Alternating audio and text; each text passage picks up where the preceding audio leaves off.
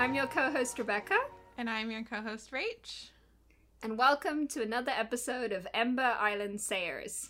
This week we're going to be talking about Season 2, Episode 11, The Desert. With Appa having been captured by Sandbenders and Aang despondent as a result, the gang struggle to escape the desert. Meanwhile, Iroh and Zuko continue to evade capture from several people, including Shen Fu and Master Yu. Very good. I put them in the summary after you forgot to mention them last week. For doing that. Listen, I'm only concerned about Aang. That's fair. That's completely fair. Before we get into this episode, we had actually a couple of really lovely reviews this week on Apple Podcasts. So thank you very much to people who left reviews. Yes, thank you so much. We really appreciate it. We are only going to read out one of them this week because we're saving the other one for next week. So I would like to read out the review from Brit Horse Lover, who is Brittany on Twitter.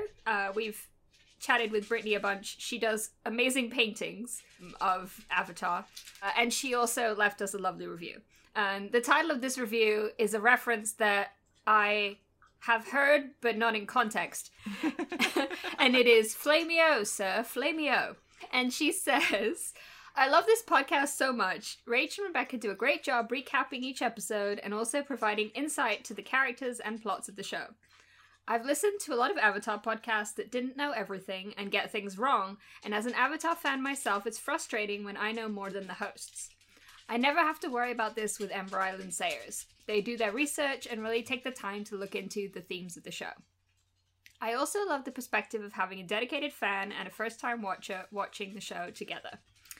The fun segments they do, like Iroh's Flip Flop and Sokka's Poetry Society, really make this podcast unique from the rest and always make me laugh.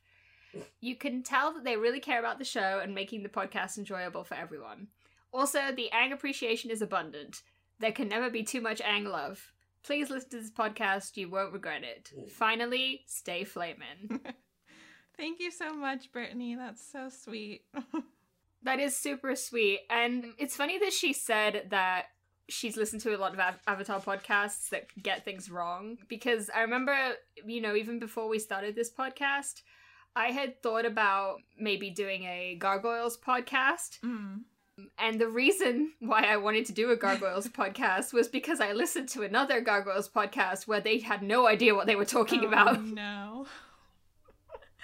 And I was so frustrated. And everyone gets things wrong sometimes. We get things wrong sometimes. Yeah. But I think that there's, if you're going to do a podcast about something, there's a certain amount of effort you can put in to doing a little bit of research. Yeah, I agree. And it's really important to me to get things correctly with this. Mainly because it's my favorite show of all time, and I really appreciate all of the effort that the showrunners and the writers put into it as well, and I want to respect them too. Right, exactly. We really appreciate you pointing that out, Brittany, and thank you for such kind words and for being such a loyal listener to the show. Yeah, she actually painted the last scene in Avatar for me for Katang Secret Santa exchange that we did on Twitter, and I'm so excited to get it in the mail. It's beautiful. I love the colors of it. Really, really stunning. She's extremely talented. Yeah, go check out her stuff on Twitter. Yes, absolutely. Okay, so with that... Do you have a poem this week for Sokka's Poetry Society? Oh boy. Oh no. I do have a poem. It's very weird. Okay. Well, were you tripping on cactus juice when you wrote it? I tried to imagine myself tripping on cactus juice when I wrote it. Neither of us drink, so... Or do drugs, just putting that out there. Yeah, I've literally never... I've never done a drug in my life. That is true. I've also never been drunk. So I was just trying to channel Sokka, really, with this poem. It is from his perspective. So I hope you enjoy it. I'm going to have to try and get through it without laughing. Okay. Here we go. Have you ever seen a circle bird? Like Yue, they don't need Appa to fly. How do they survive out here in the middle of the ocean, above the water that put out the fire on Toph? Why did I think the cactus juice would quench me? Must be my natural curiosity. Mushy, I'm glad you're so giant and friendly. And that's it, that's the end. That is totally a poem that he would write. Well, I literally, like, I went through, I found this place that had the script of the episode, and I went through and I picked out all of Sokka's weird lines. And I was like, how can I turn these into a poem? And that's what happened. End of the episode. We're done. You can't, get any better than that. Thank you. And our listeners will hear a very edited version of that poem because I stopped and was crying with laughter about 3 times through it. I think with that, we can get started with this episode. All right. So we're going to start with Iroh and Zuko this time. Yes. We start with Iroh and Zuko on their ostrich horse. Yeah, it's pretty much theirs at this point. Yeah. I was thinking throughout the episode, like, oh, it's the same ostrich horse that they stole, like, ages ago. It's already had a lot of adventures. Yeah, I'd say. But Iroh is in pain, question mark, maybe? Yeah, I do question his motives here. Yeah, it didn't seem like he was being super genuine. I wrote that he does have some of that Fire Nation drama, clearly, in him. Very much so. Because it just seemed like he wanted a break, really. Yeah, he probably just wanted to stop for tea. Always. I mean, who can blame him? Stopping for tea is extremely important. Unfortunately, their stopping for tea becomes a confrontation with everyone's favorite Fire Nation elite squad, the Rough Rhinos. I didn't realize they'd come back. I had forgotten that they came back, so... Yeah, you didn't mention it during that episode where they appeared. It was Avatar Day, I guess, when they appeared. Yes. So, yeah, they do come back very briefly, but enough for us to learn a few things about them. We learn that they all have different weapons. Mm-hmm. And also that they sing. I gotta wonder if these guys are, like, Ember Island player rejects or something. Oh, maybe. That's why they're so angry. I auditioned for Love Amongst the Dragons and I didn't make it in. Is that an actual name of a play? Yes, it is. Oh my god, amazing. Yeah, that's probably the source of their anger, I feel. Iroh tries to convince them to have some jasmine tea. I mean, it's a good suggestion, but they don't really seem to be in the mood. No, not really. And even though jasmine tea is very good, yeah, as you said, doesn't quite work out, and instead they have a fight. Yeah, I said who would win in a fight? A team of skilled specialist bounty hunters or one angsty boy and his injured uncle? Well, it turns out that the angsty boy and his injured uncle actually do pretty well. They do. And Iroh especially, I was surprised by, I mean, not surprised, but I thought it was cool that he was still a total badass, even though he was injured. Mm-hmm, yeah. Still kicking butt and taking names. Oh yes, the Iroh way. And drinking tea. Heck yes. So we have this just brief little fight sequence, and then they escape. Iroh mentions that the Rough Rhinos are kind of like old friends. Right. Because even when they first arrive, he knows who they are and he knows everything about them. Zuko has this line which is, "Too bad you don't have any old friends that don't want to attack you." To which my response was, well, you don't even have friends, Zuko, so... You just have people that want to kill you in general. Yeah. It's true. I feel like Iroh's the kind of person that just, like, made friends with literally everyone in the Fire Nation. You could talk to anybody who lived there and they'd be like, oh yeah, Iroh's my friend. Oh yeah, I totally agree. And even not people in the Fire Nation, I feel like, unless he was, during his period where he was a general, but, like, he's just a very personable person. He is. Who would not want to be his friend? Yeah, I want to be Iroh's friend. Zuko, on the other hand, has some issues. But his comment does give Iroh an idea. Yeah, so they head off on their ostrich horse, and then it cuts to the oasis where we were last episode. Mm-hmm. Yes, Misty Palms Oasis. And we see some more familiar people show up at Misty Palms Oasis. Yeah, Shinfu and Master Yu have finally returned. I guess they're somewhat competent because they managed to make it that far. That's true, yeah. Yeah, we were all eagerly awaiting their return, I'm sure. And she says with the utmost of sarcasm. they are talking to a guy who I don't remember if he was also in the previous episode, but it did make me wonder where Hot Bartender was. He's just bartending, man. He's living the good life inside where there are fans to keep him cool.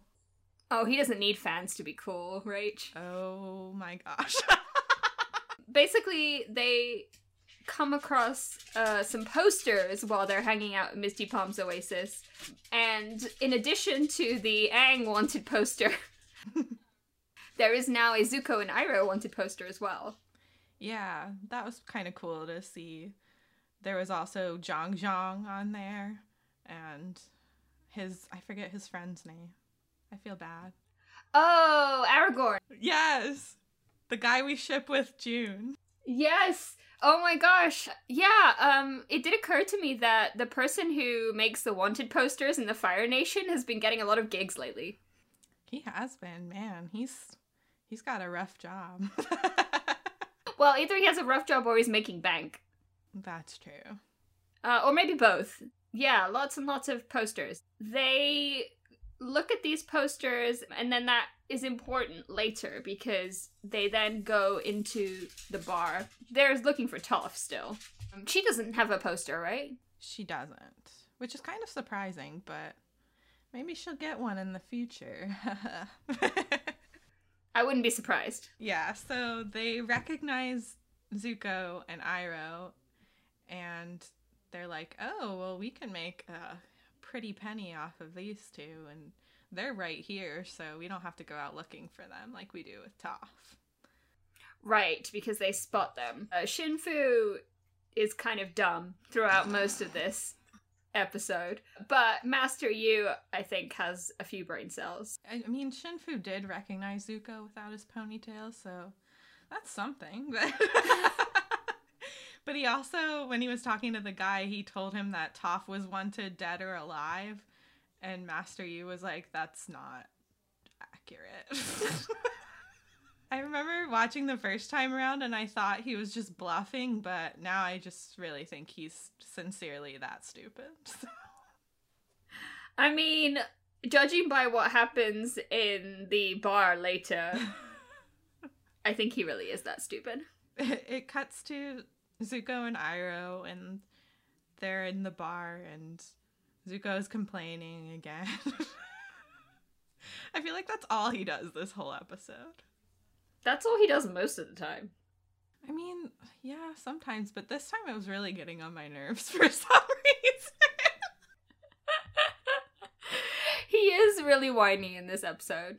And especially because, like, Iroh is doing cool things in this episode, so it just stands out that he's being really whiny. Well, it's like, also, these are far from the worst circumstances you've been under, so why are you complaining right now? That's true. You're in a nice bar. You could get, like, a mango drink and enjoy yourself. You're just chilling and hanging out with your cool uncle. Like, why are you mad? Why are you mad, bro? I just can't imagine Zuko chilling out for even a second. Mean, that's true. They're there ostensibly because Iroh is looking for one of his old friends. Mm-hmm.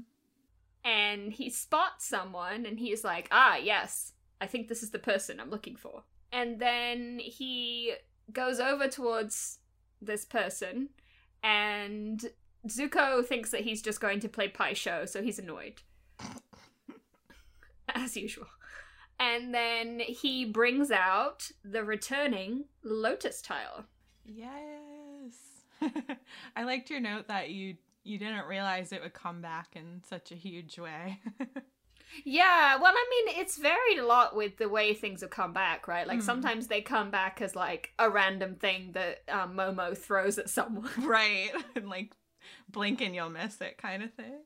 Yeah. So I didn't realize that the Lotus Tile would be so important, but it turns out to be kind of a code in a way, right? Mm-hmm, yeah. Because he presents it to this gentleman, and the gentleman recognizes him, and we kind of get the first inklings of this idea of this secret society. Yes. Very cool. I like it a lot.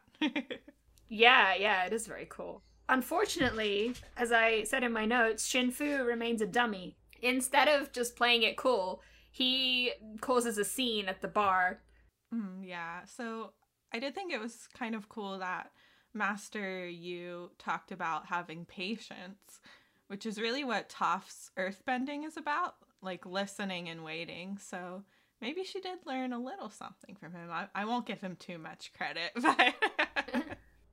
No, that's true, though. Maybe, at least the basics she kind of picked up and ran with. Yeah, the initial teaching that he gave her.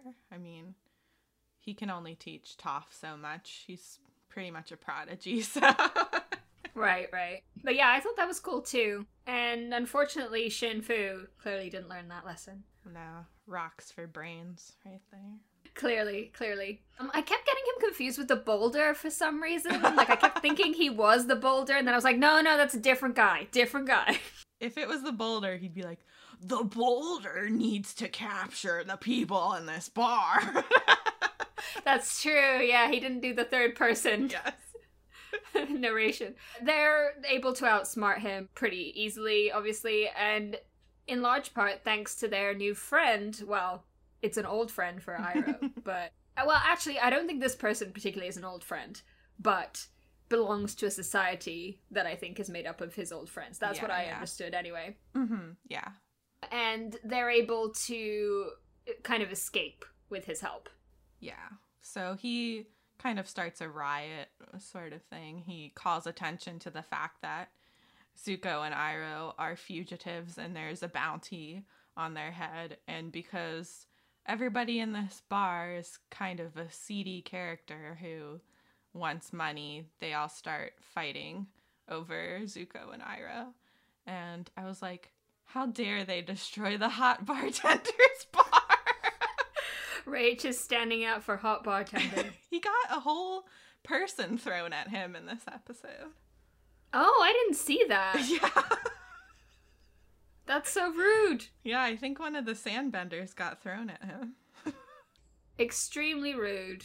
I think he should go and open up his own place with Hot Torch Guy. Oh my gosh, that would be too much to handle. Wait, but that would be kind of cool. They could do like flaming drinks and things. Yes, see? It's a good idea, I'm telling you. All the himbos together. Amazing. The Earth Kingdom himbos. Yeah, so everything kind of starts going crazy, which is what Master Yu said was going to happen. Right. And then Iroh and Zuko end up leaving as a result. And this is when we get a little bit more information about this society that Iroh belongs to. We don't get, like, a lot of information about it, but we do kind of establish that it seems to me that it's based on, like, the Freemasons. Okay. And I don't know a lot about Freemasons, although I think my granddad may have been one, or may still be one. I don't know. Don't say that. Then we're gonna have to kill people who know. Oh no. The only word I have on this is my dad said something to me one time about my granddad being a Freemason, and I was like, okay. What? This is like the plot to National Treasure. It is the plot to National Treasure, yes, you are correct. Your dad just copied off of the movie. It's not really real. He wants you to go steal the Declaration of Independence. My dad is British, though. That's what you think.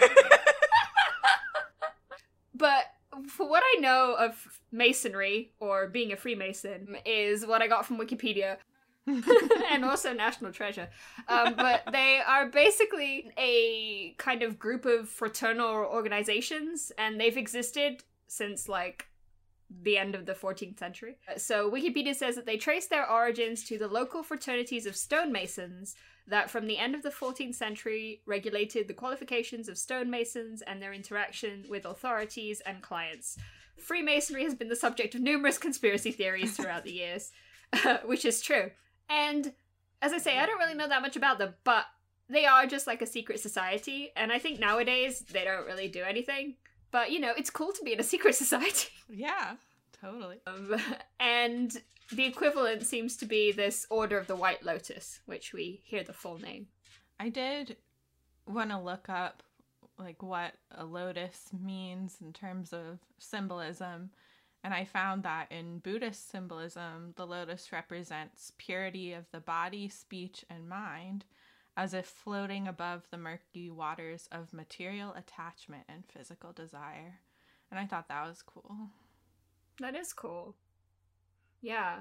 I think, like, Masonry generally had a lot to do with, like, I don't know, I think these organizations generally have something to do with religion, usually. So that kind of fits with, like, spiritual, you know, qualities and, like, being above the earthly things. Mm-hmm. But yeah, it's very cool.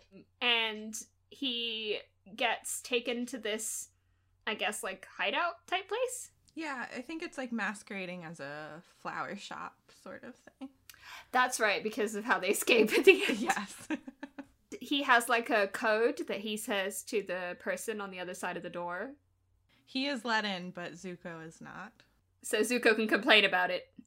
He would complain even if he got in, let's be honest. He would, yeah. He'd be like, this secret society is really boring, and how is this going to help me capture the Avatar? Oh my gosh. But yeah, he has to wait outside, and we don't get to see what goes on when Iroh goes in. So that part remains a mystery to us.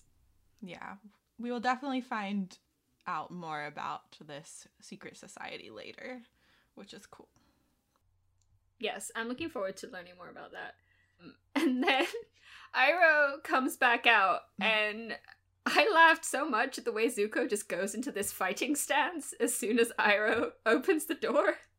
Did you watch the Vine that I sent you? I did. It was hilarious. Rate sent me a Vine of this guy who gets scared and does, like, a karate chop move. We'll put it on Twitter so you can see. Just call it Zuko after Iroh comes out of the White Lotus meeting. So accurate. So accurate.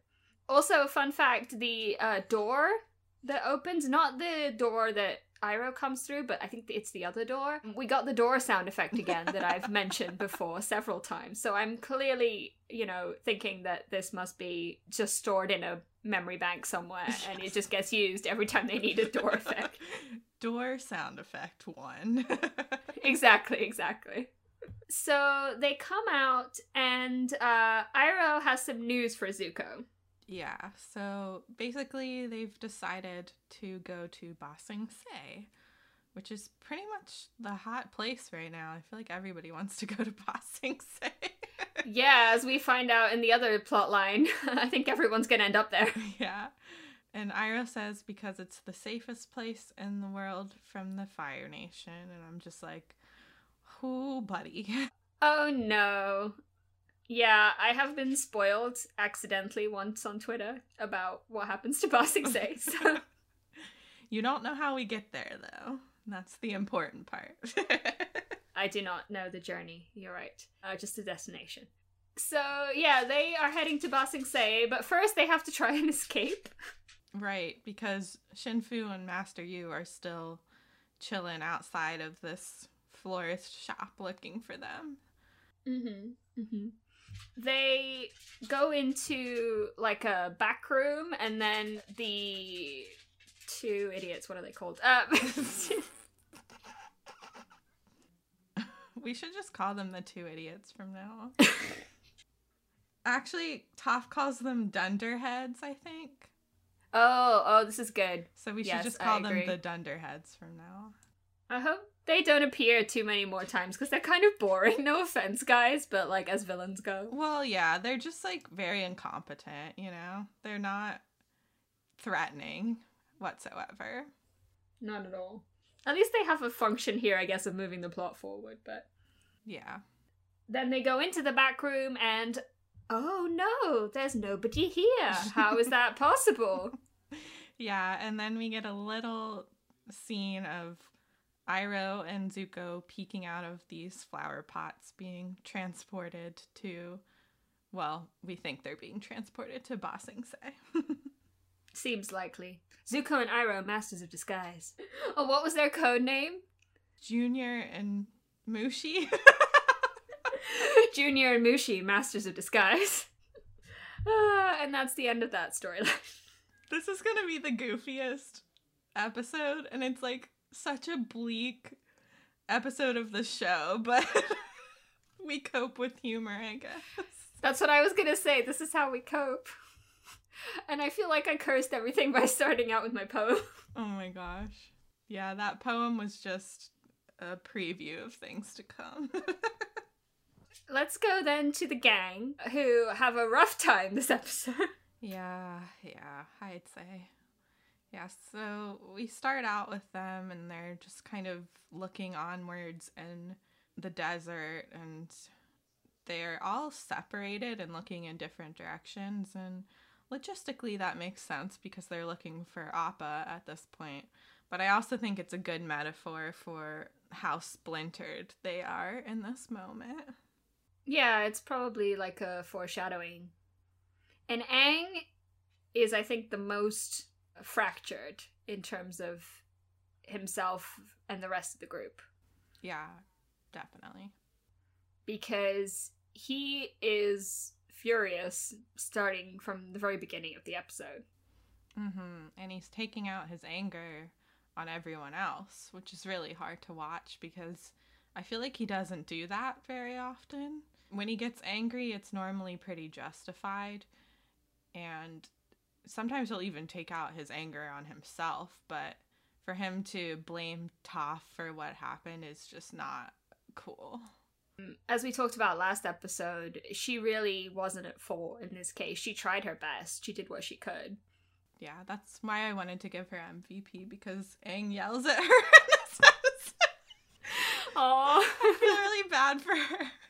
Yeah. She doesn't push back very much as well. I saw that you mentioned that in your notes. Yeah, which is very interesting because, you know, she totally is the type of person to do that, as evidenced by episodes in the past. But I think she does feel guilty, and she is sad, and she knows that Aang is hurting right now, so... Yeah, and I think, because he accuses her of not caring about Appa because she, like, never liked him or whatever. And I think she's probably also a little hurt because I think she did care about Appa. Oh, yeah, for sure.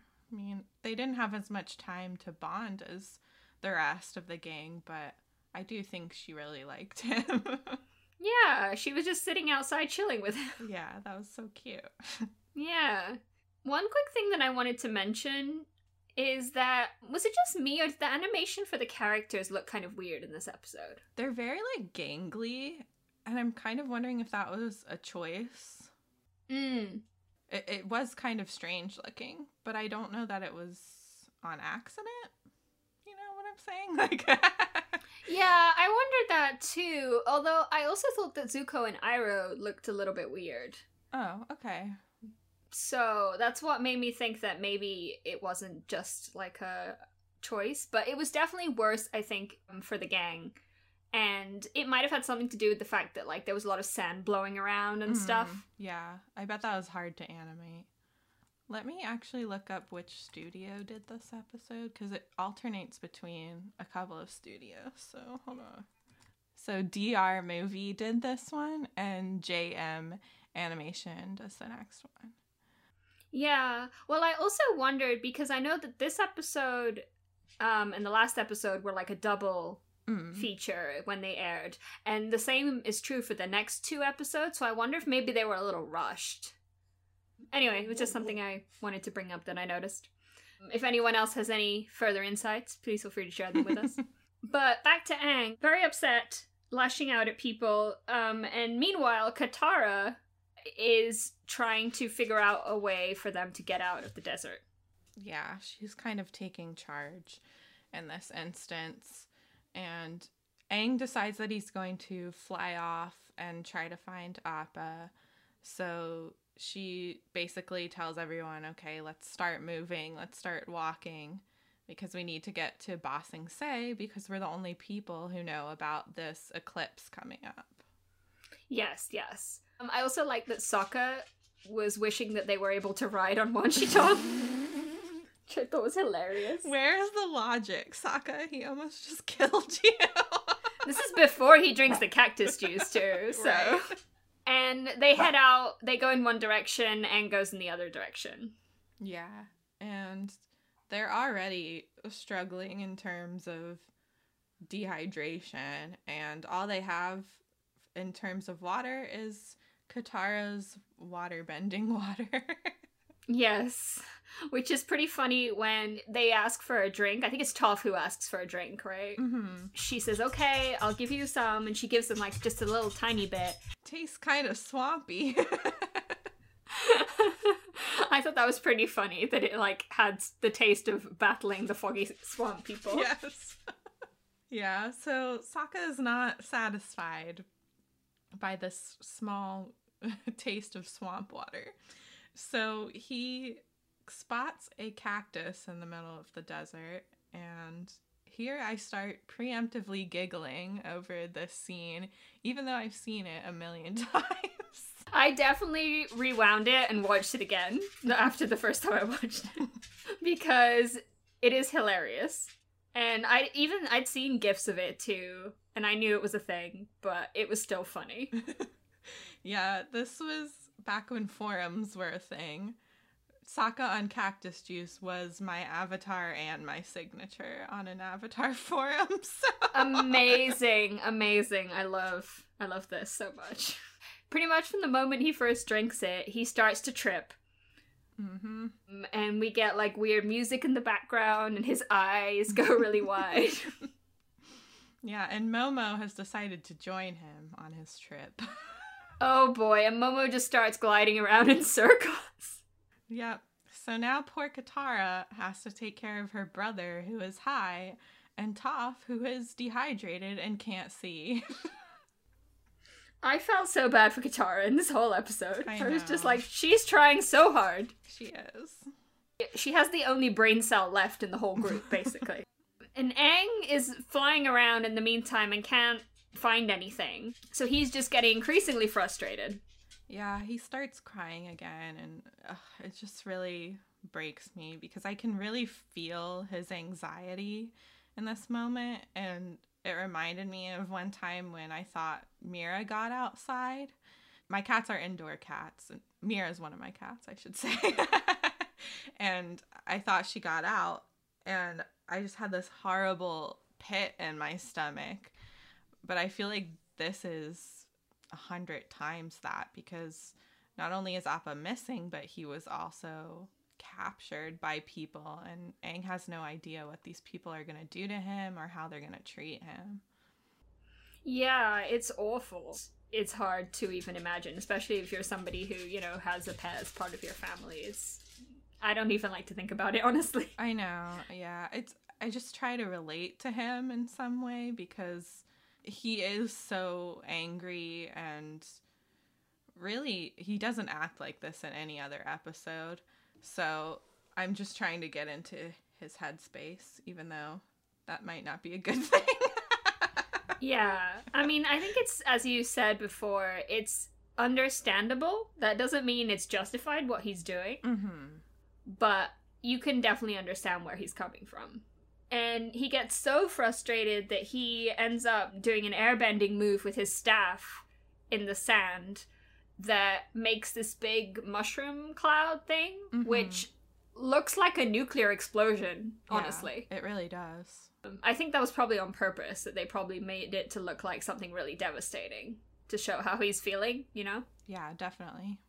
At least Sokka thinks it's cute and wants to be friends with it. It's a mushy giant friend.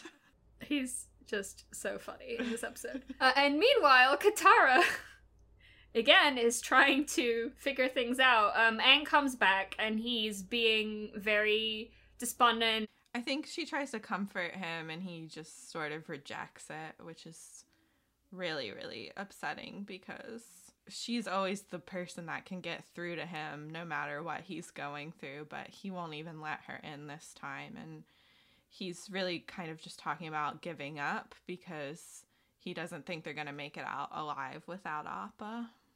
Yeah, that's really sad. That is extremely sad. It also relates to, I guess, the end of the episode. Yeah. Because she is able to kind of bring him back at the end of the episode as well. Mm-hmm. She, thankfully, as I said before, she has the one brain cell in the group, and she actually comes up with a plan, and she says, okay, we travel at night because it's cooler at night. We'll make it out of here. She's determined that they're going to make it out of there, even without Appa. Yeah, she is just so amazing in this moment. Like, her resilience and her will to survive and using her energy to encourage everyone else is so good, and I just love her. Yeah, me too. She's really great. And she's the person who, throughout this whole episode, she has, you know, all the ideas. Because the next thing that happens, so they go to sleep, right? Oh yeah, we didn't mention the circle birds though. So we get this kind of foreboding shot of birds circling above them, and I think it kind of flags up the fact that these things are going to come back. Yeah, that's true. They kind of put them in there as like Chekhov's circle birds. Oh no. And then they do go to sleep. And then Katara, again being her amazing self, wakes them up not long afterwards because she's like, okay, it's nighttime, we should travel now at night. She realizes, you know, they have these resources from the library that Sokka stole in the last episode. And they have a chart of the stars. So they're able to follow the stars to get out of the desert. Yes, Sokka is very offended by her insinuation that he stole things. He accuses Momo of ratting him out, and then Momo starts crying. I didn't notice that. Oh my gosh, that's so sad. I was like, oh my god, no, poor Momo. These two really shouldn't have drunk cactus juice. Yeah, of all the people, I feel like they were the worst two to be high on cactus juice. I agree. They're already so chaotic. Thankfully, they have Katara, who has another good idea, which is they see a cloud, and this is kind of sad at first because Aang thinks it's Appa. Yeah. And Sokka thinks it's Yue.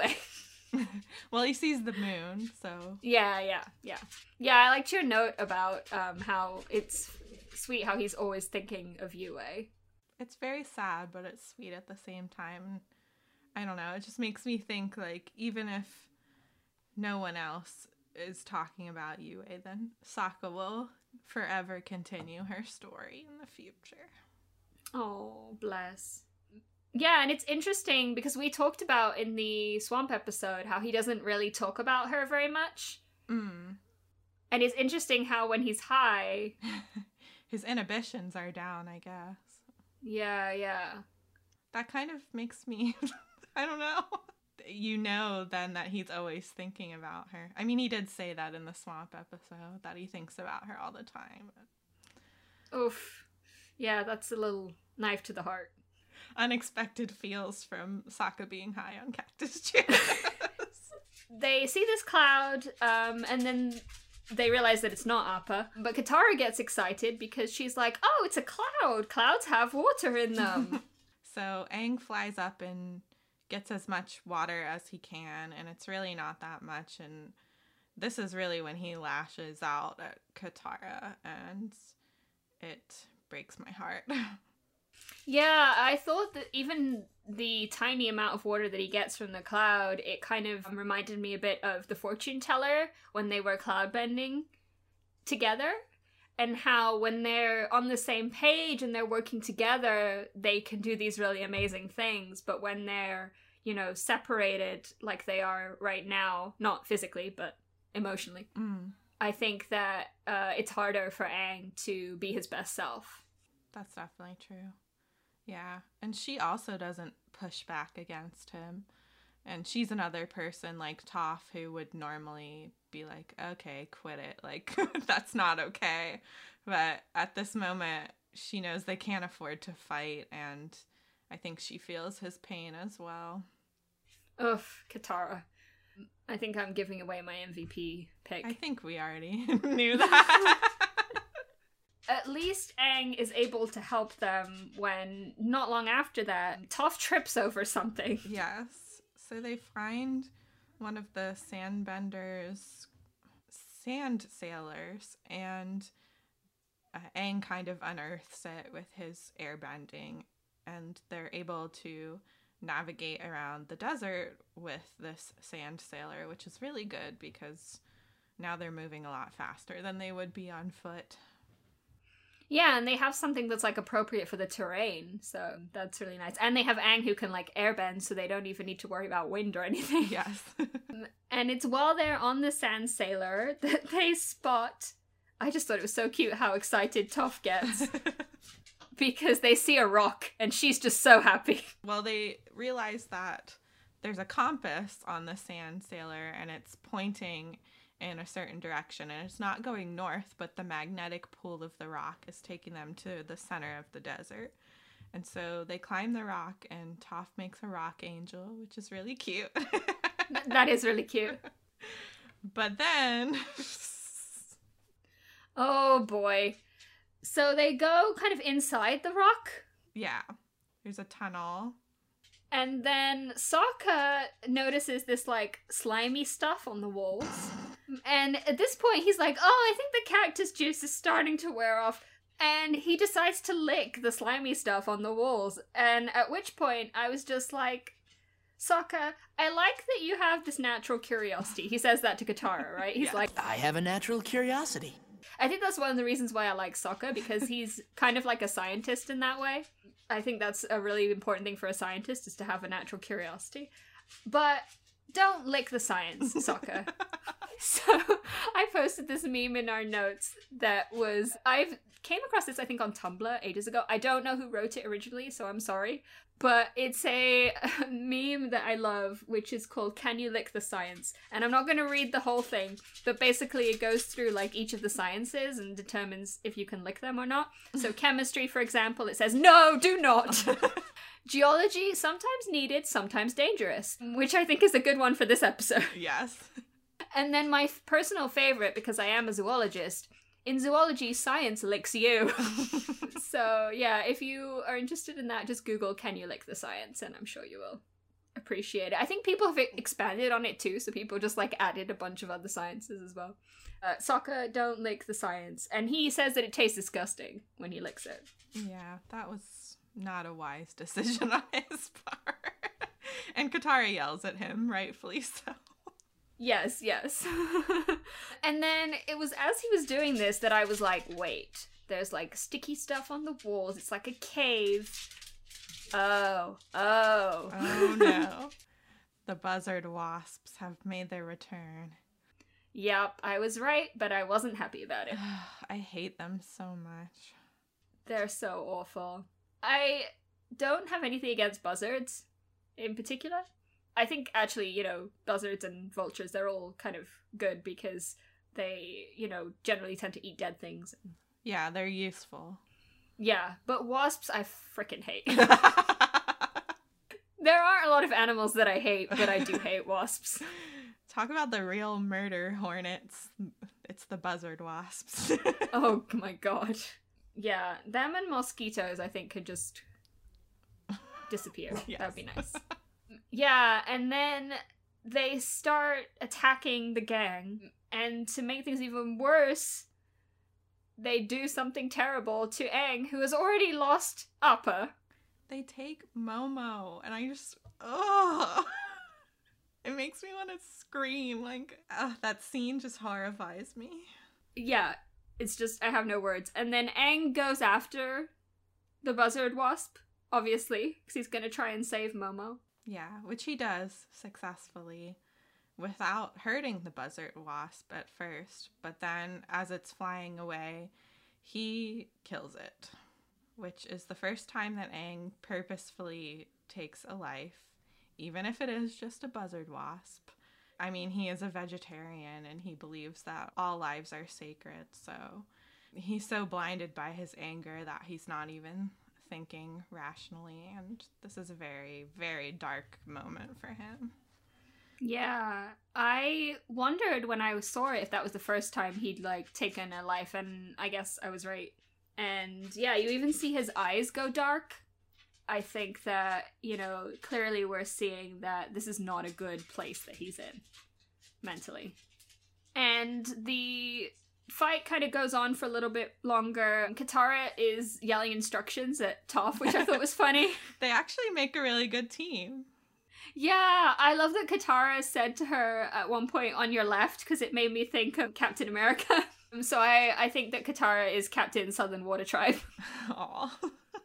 They managed to kind of fend off the buzzard wasp for the most part, except... Except then the sandbenders show up. Fun! They cannot catch a break. No, they really can't. And then the sandbenders are mad at them because they think that they stole the sand sailor that they found. Mm-hmm. Yeah. I do like that they gave the sandbenders a little bit of depth. Like, they're not straight up villains. We can't excuse them for taking Appa. But they are really desperate people trying to get by. And I did think the dad was respectful, even if his son sucked. Yeah, I think that was nice to give them a little bit of depth, and even to show, like, the little conflict between them. You know, the dad at first, he kind of has a reason to be mad, but then once they're like, "we didn't steal it," he's like, "okay." Yeah. That's fine. But then the trouble comes when Toph realizes that she's heard one of the voices before, and she's very good at recognizing voices. She heard the son say to put a muzzle on Appa. Yeah. I did want to briefly mention how the dad seemed to change his mind when they said, you know, they were traveling with the Avatar. And I think there is this kind of generational divide going on here, because the younger son doesn't seem to have any respect for the Avatar or care. And I think it's just another consequence of Aang, the Avatar, not being around for 100 years, and the older people sort of respect his position, whereas some of the younger people are like, who the heck is this and why should we care? Oh, that's really interesting. I hadn't thought about that. It does make sense. Yeah, that's kind of my interpretation of what's going on there.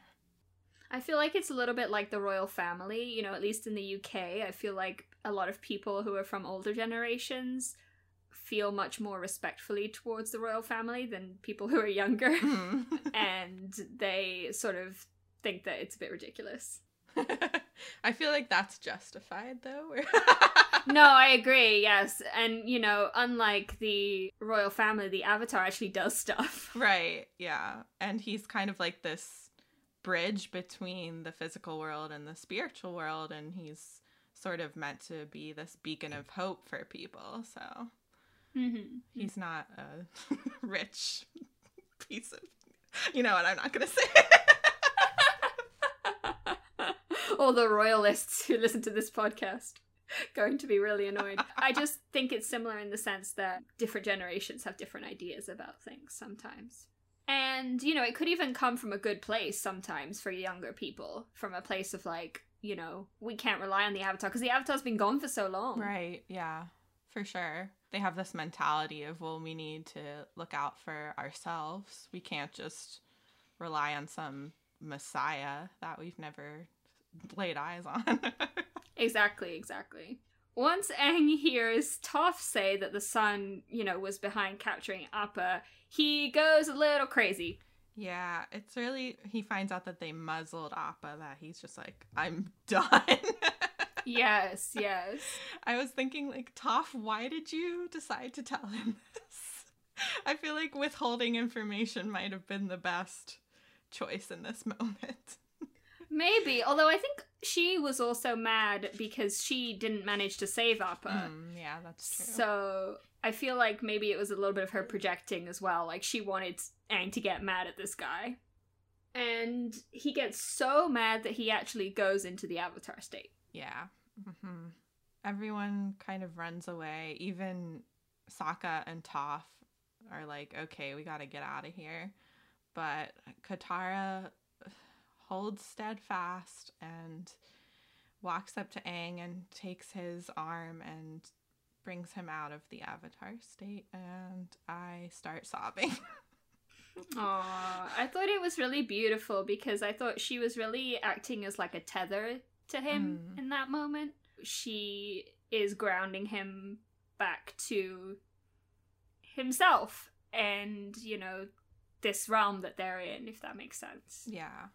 I think it just makes their whole conversation in the Avatar state all the more potent and important because she had that line, for the people who love you, watching you be in that much pain and rage is really scary. So I think she's really thinking about the amount of pain that he's in, and she's feeling it as well because they both start crying. Yeah, I really think she doesn't want him to regret what he's done out of anger. Right, and this is after we've just seen him kill, you know, a buzzard wasp. And that's actually where the episode ends, so it's on a kind of a cliffhanger, sort of? Yeah, a little bit. One thing that we didn't mention was that the son says that he no longer has Appa. Oh, yes. He sold him, and he said he's probably in Ba Sing Se. So we're also going to Ba Sing Se. I mean, they were going there anyway, I guess. Yeah. I mean, it is the capital of the Earth Kingdom, so... It does make sense, yeah. Yeah, and then the next episode, I presume that's where they'll be headed. Yeah, we'll talk about that soon. Yes. Okay, is there anything else we want to say about this episode? Nope, I'm just glad it's over with. Me too. I was telling Rach, actually, before we started recording the podcast, I think this is probably my least favorite episode of the season so far. Yeah. I mean, that's understandable. Yeah, I just felt like, apart from Sokka tripping on cactus juice, there wasn't really a lot of cool stuff that happened. And I guess the Order of the White Lotus stuff is cool, but that's pretty small. It was not my favorite, but there are definitely really good moments in it. I just think it's really depressing. Yeah, that too. You know, like, even in some of the really sad episodes, like The Deserter, or even like the Siege of the North, where Yue sacrifices herself, there's still so much beautiful symbolism and really interesting things going on. In this one, it kind of just felt like they're stuck in the desert, and it's really bleak. Yeah, there's not really a lot of respite apart from Sokka. Yes. We should pick our MVP. I mean, we all know who it is. Clearly the only person with a brain cell in this episode. It's gonna be Katara, right? No offense to Toph, because she does have brain cells. She just can't use them properly when she's in the sand. Yes. But Katara was the one that kept everyone together, and she's really the reason why they were able to make any kind of progress whatsoever. Yeah, she's the one who came up with all the ideas for them to keep going. She was the person who, as you say, you know, focused on keeping everyone together, and even at the end, she's also the person who brings Aang back. I feel like nobody else could be MVP, really. No. Katara, you rock in this episode, and I love you. I love you, Katara. You're amazing. So, that was easy. Shall we go on to our playlist? All right, let's do it. I went kind of silly for my song. I picked the song A Horse with No Name by America. And I think I actually first heard this song in an episode of Friends. Really? It's very briefly in an episode of Friends. I think it's when Joey is, like, filming something in Las Vegas, and he, like, drives out to the desert, and they play this song. it popped into my head, and then once it did, I was like, okay, I guess this is my song. It's so catchy. It is extremely catchy, and I do realize that, so the chorus of the song is, I've been through the desert on a horse with no name. I do realize that they don't have a horse, but we could think about it metaphorically. Yeah. As like, they don't have Appa, so they've lost their horse. I don't know. You can do something. But there are actually other lyrics that I do think fit quite well, because, for example, it says, on the first part of the journey, I was looking at all the life. There were plants and birds and rocks and things. And there was sand and hills and rings. The first thing I met was a fly with a buzz, and the sky with no clouds. The heat was hot and the ground was dry, but the air was full of sound. And then there is another line, which is, after 9 days I let the horse run free, because the desert had turned to sea, which is like, you know, Sokka thinks the desert has turned into a sea. In general, I feel like it has desert-type vibes. If nothing else, it's extremely catchy. What about your pick, Rach? All right. So I feel like I had this picked like weeks and weeks ago. The title is a little on the nose, but it's Cruel Sun by Rusted Root, who's one of my favorite bands. I love them. Famously did Send Me On My Way, which everyone knows them for, but they do have other songs, people.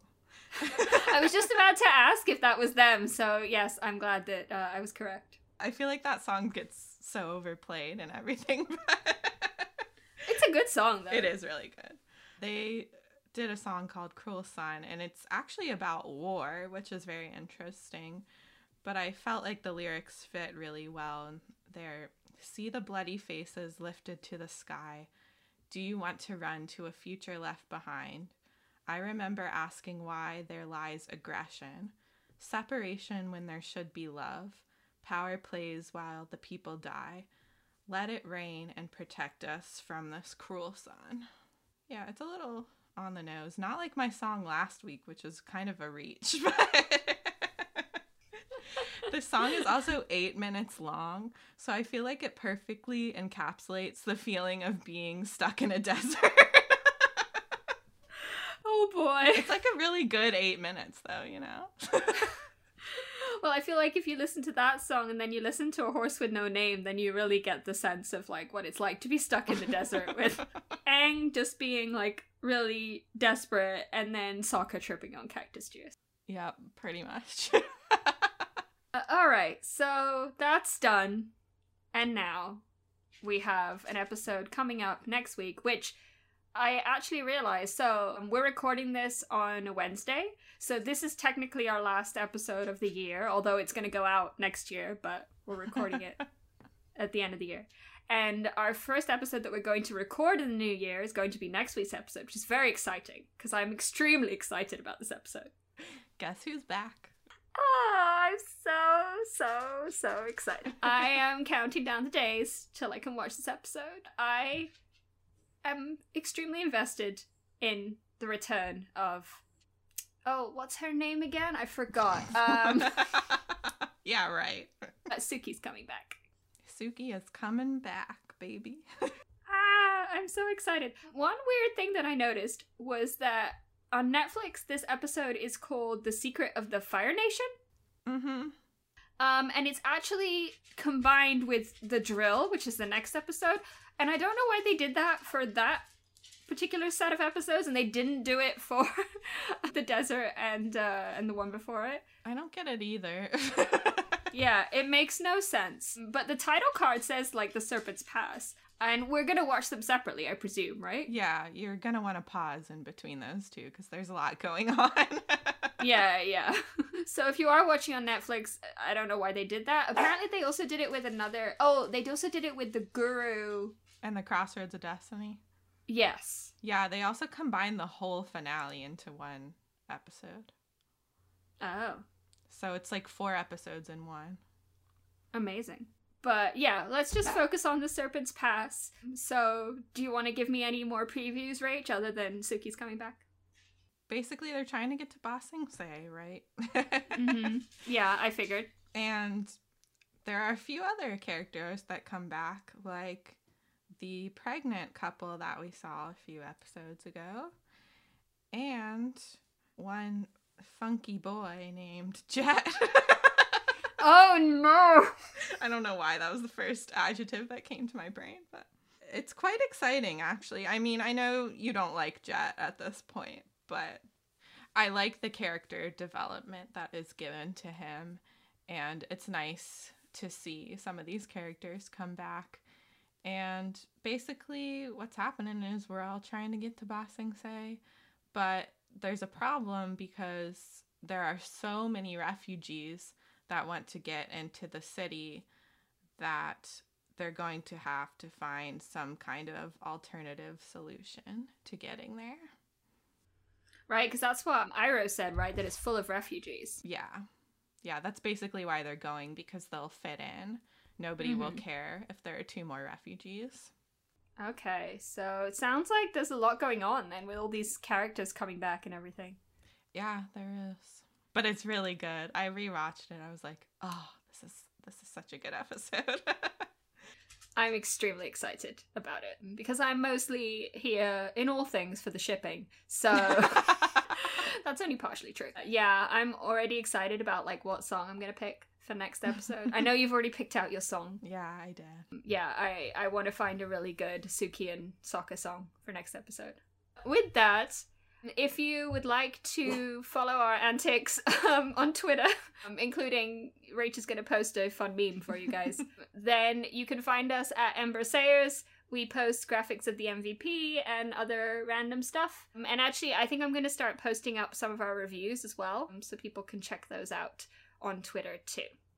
We also have an email, emberislandsayers@gmail.com, where you can send us any questions, comments, suggestions, or reviews, and we will read them out unless you don't want us to. We are available on multiple platforms, including Spotify and Apple Podcasts. If you are listening to us on Apple Podcasts, or even if you're not, then it would be lovely if you could leave us a rating and a review, because that helps other people find the podcast. And we've already had a couple of those, as we mentioned before. We'd love to get more, and we will read them out on the podcast as well. And with that, I am going to tell everyone to stay trippin' on cactus juice. Stay flamin', but not as flamin' as Toph's head.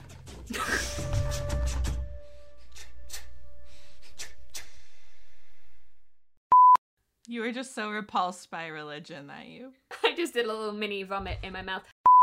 Hi ho, it's off to Ba Sing Se we go. Okay, we'll just call them the Son and the Father. Yeah. And the Holy Spirit. That's Aang. Yes. Okay, I think you've had enough.